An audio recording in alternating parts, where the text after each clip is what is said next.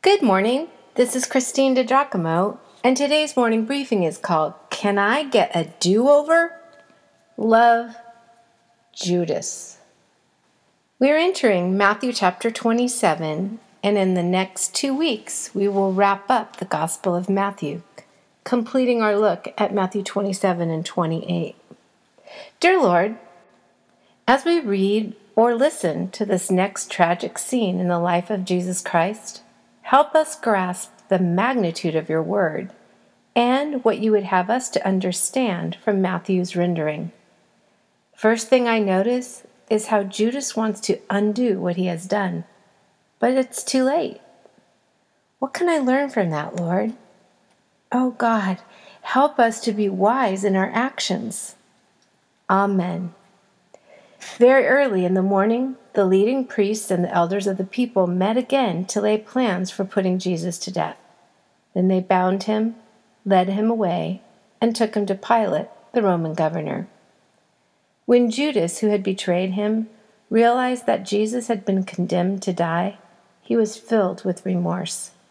So he took the 30 pieces of silver back to the leading priests and the elders. "I have sinned," he declared, "for I have betrayed an innocent man." "What do we care?" they retorted. "That's your problem." Then Judas threw the silver coins down in the temple and went out and hanged himself. The leading priests picked up the coins. "It wouldn't be right to put this money in the temple treasury," they said, since it was payment for murder. After some discussion, they finally decided to buy the potter's field, and they made it into a cemetery for foreigners. That is why the field is still called the Field of Blood. This fulfilled the prophecy of Jeremiah that says, "They took the 30 pieces of silver, that price at which he was valued by the people of Israel, and purchased the potter's field, as the Lord directed." You can almost hear Judas' panic as he yelled at the Jewish leaders, "Wait! I did not know what you were going to do to Jesus. I thought maybe you would punish him, even shut him up, but kill him? No way! Wait!"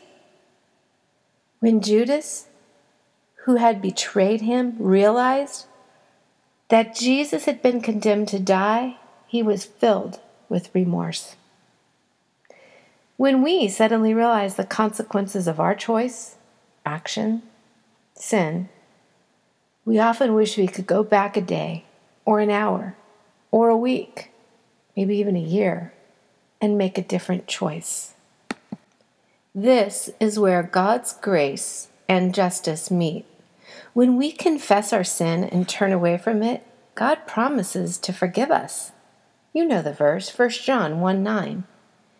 I love how David expressed it. He has removed our sins as far from us as the east is from the west. God says he will remember our sins no more. Great, right? Of course, God's total forgiveness is great.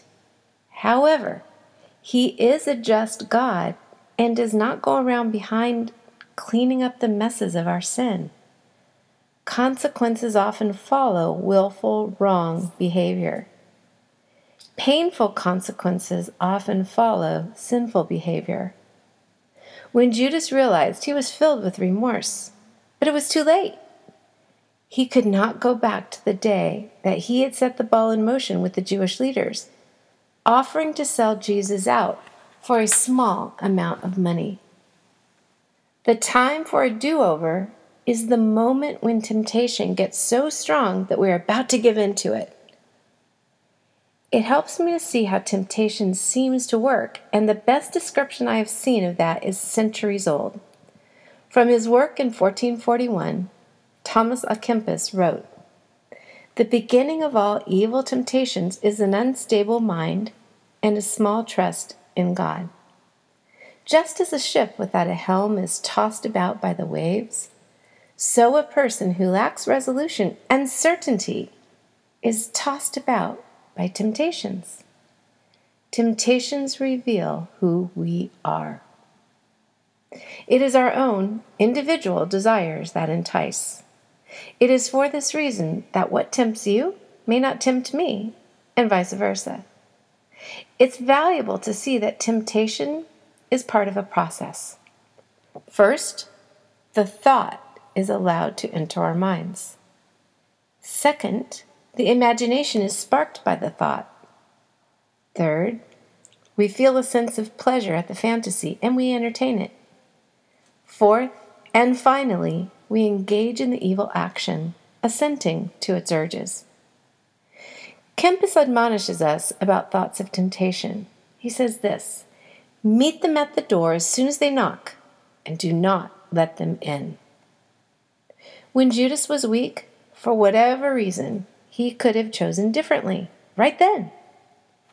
Sometimes you and I need to be a little more aware of when we are weak and what causes us to be weak. For instance, perhaps we make poor decisions when we are very tired. Perhaps we are more likely to give in to something wrong when we allow ourselves to spend too much time on Facebook, listen to music that carries away our emotions, or drink too much wine. Answer to the question, can I get a do-over? Yes. Be intentional right now about prudent choices today. Choose to honor God.